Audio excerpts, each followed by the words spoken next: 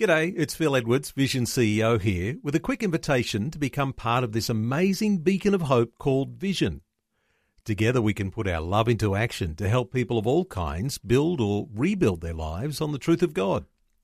Please consider the part you can play during our upcoming Visionathon appeal, remembering that it's your support that makes Vision possible, including this podcast. Life, culture, and current events from a biblical perspective. 2020 on Vision. Well, I know you will have been passionately following along issues around the Black Lives Matter concerns that have been confronting the world. And not because black people don't matter, but because of what appears to be driving the movement. And we often talk about a Marxist foundation that drives movements like Black Lives Matter. And what does that mean for Christians? Well, as there are developments just in this past week, 5 churches in the United States have been set on fire or have been under attack. Now, that was a part of what happened in the foundation of the Black Lives Matter movement, when you might recall the church in Washington that was very controversial was set on fire. More churches being set on fire in the US. Bill Muehlenberg's been following along closely the developments in the United States, and back with us once again today. Bill, welcome back to 2020. Great to be back. Bill, churches being set on fire, and we might say that could have been just because they looked like an easy target, but you've got an impression that there's deeper things here. What are your thoughts about churches being set on fire as a result of new developments as there are rioting and protests going on in the US? Yes, well, there's, as is often the case, some of the authorities involved in the cases are, saying we don't know the motivation. That's often the case. You get some Muslim guy attacking somebody, lopping off their head, and they'll say, we don't know what the motivation is. So we're getting some of the same here. We're not fully sure why these attacks took place and so on. In one of them, not only did a guy drive his vehicle into the church and then set it alight, but that was when people were inside worshiping. So in some of these cases, it was serious indeed. So we probably won't know for a bit the full motivations in all 5 of these attacks and others like them.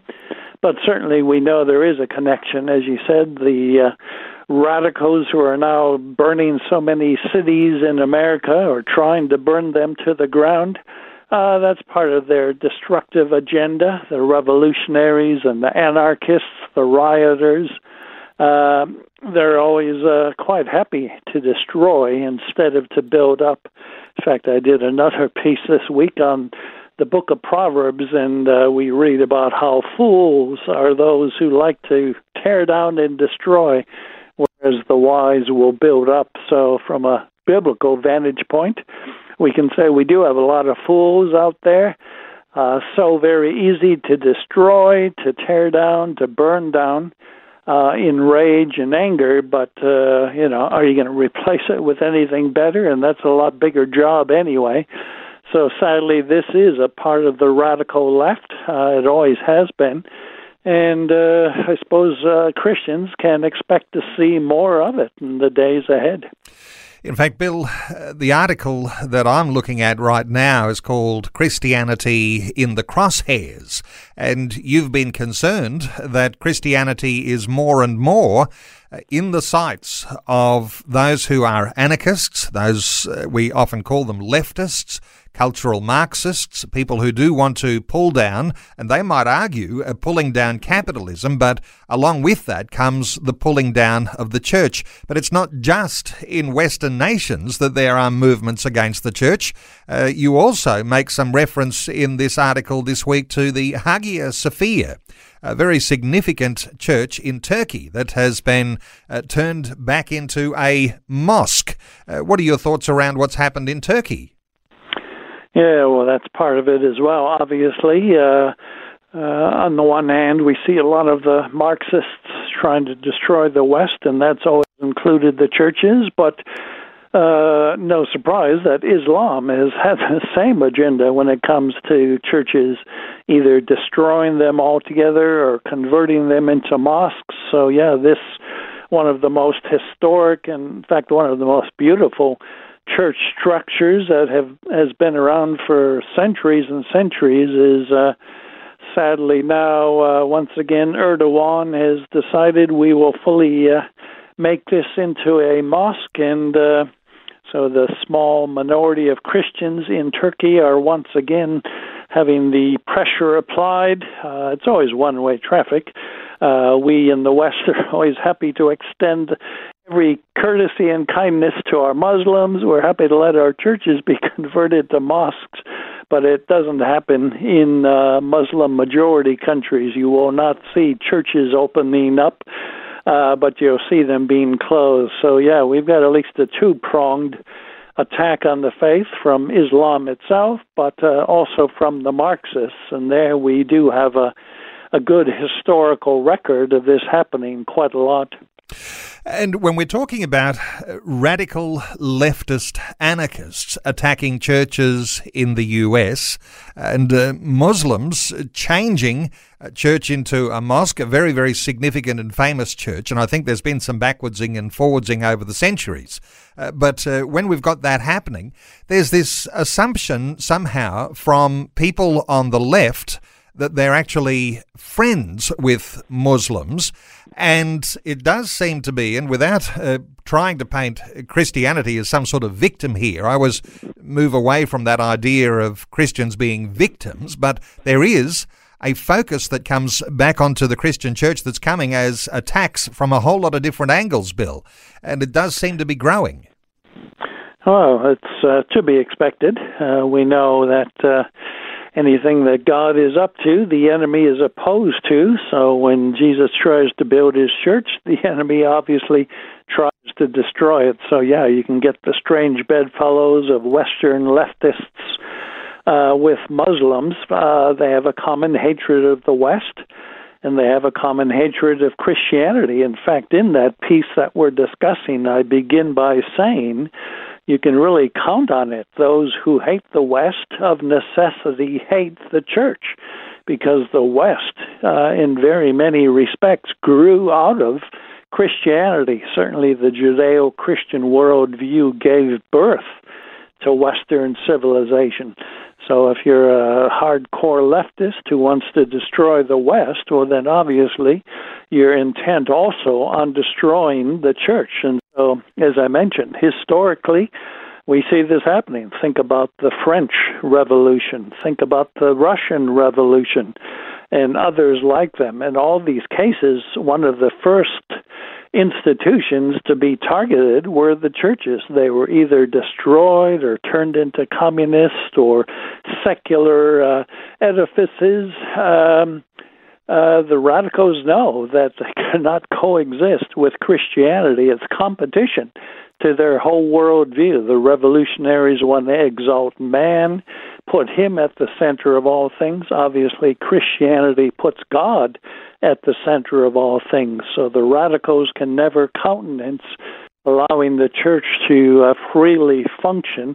So, yeah, no surprises to see them targeted, including more and more physical attacks. Bill, do you think that as Christian believers we can sometimes underestimate the value of the sorts of convictions that we hold and want to boldly be out there in public? We can underestimate that to the point of view where we recognise, as you say, when there's a revolution, the thing that has to be overthrown for a revolution to be successful is Christianity. And yet sometimes we're underestimating the power of what it is to be a Christian. Yeah, well, church history, of course, always comes to good use in these situations. The church has certainly been under attack before. I already just mentioned the French and Russian revolutions, but from day one, for 2,000 years, the church has been under attack. Christianity has been persecuted. The early Roman Empire thought it could do away with Christianity. One empire after another has tried to get rid of the faith. All of those empires have come and gone, but the Christian faith remains. So, we want to take seriously these attacks on churches, including the physical attacks and the other types. But on the other hand, we know that Jesus did promise he would build his kingdom. He would build his church, and the gates of hell would not prevail against it. So as always, we need the balance of believing and trusting God that he will prevail, his church will prevail, but on the other hand, not to be naive. There are plenty of forces and folks and beliefs and ideologies out there who are absolutely against Christianity and against Christians, and they're working overtime to see us, if not destroyed, at least eliminated or sidelined or silenced. So, we need to be as active in some of these battles as the other side, at least aware that we're in a war and we need to stand up and take some of these threats seriously. Well, Bill, 5 churches just in this past week in the United States set on fire or under attack. And while we might think that the Black Lives Matter movement somehow or other will fizzle out, I'd have my doubts, given that there is a election that's coming up and Black Lives Matter has set their sights on dethroning Donald Trump from the presidency. I wonder whether you've got any thoughts here. In Australia, we haven't yet been exposed to this idea of burning churches, but no doubt there's a call for some vigilance here because Black Lives Matter is at work in Australia, but perhaps not to the extent that we've seen in the US. What are your thoughts, just briefly, for how we ought to be responding here in Australia? Well, there's no question we'll see the same things here. In fact, we have already, to some extent. Churches have been targeted, vandalized over the years, certainly during the marriage debate. In fact, I just finished doing a review of Lyle Shelton's new book, and, of course, remember his own ACL offices in Canberra were firebombed during the height of the marriage debate. So churches here are not immune, and I'm sure that just as things are getting worse in America, they'll probably get worse here as well. So once again, Christians need to be aware there is a real battle out here, and at the very least, we need to be engaging in a whole lot more prayer, spiritual warfare and the like, because times probably will be getting worse, perhaps before they get better. Well, it is a reminder, Christianity in the Crosshairs. That's the title of one of the articles written by Bill Muehlenberg this past week. And to read Bill's articles, let me point you to billmuehlenberg.com, or you can Google Culture Watch, one word. Bill, thanks so much for the update today on 2020. Always a pleasure. Thanks for taking time to listen to this audio on demand from Vision Christian Media. To find out more about us, go to vision.org.au.